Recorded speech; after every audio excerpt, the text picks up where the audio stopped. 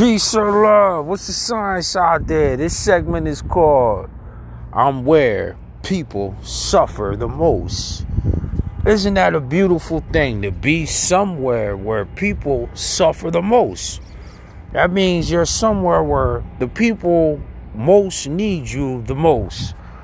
I like to send a salutations out to all the nurses, the COVID-19 nurses that were there while the people were suffering and put their lives on the line to take chances to heal up those who were sick because they were somewhere where the people needed them the most.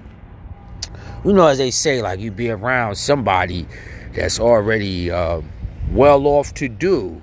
They have sciences or teachings inside of them that they stand upon, that they don't need anything else to lean upon. But why not be somewhere where people need you the most, especially if they're willing recipients on their end, that they're willing to open up and to invite your energy in so it can take dwelling within inside of them. Or those who are suffering or any level or any type of patient that goes to their doctor and gives them a prescription because they're suffering the most. Or you just be somewhere putting in some type of work with people who need you the most. And to me, that's self-fulfilling in life, and it's always beauty in that. And it's a remarkable thing.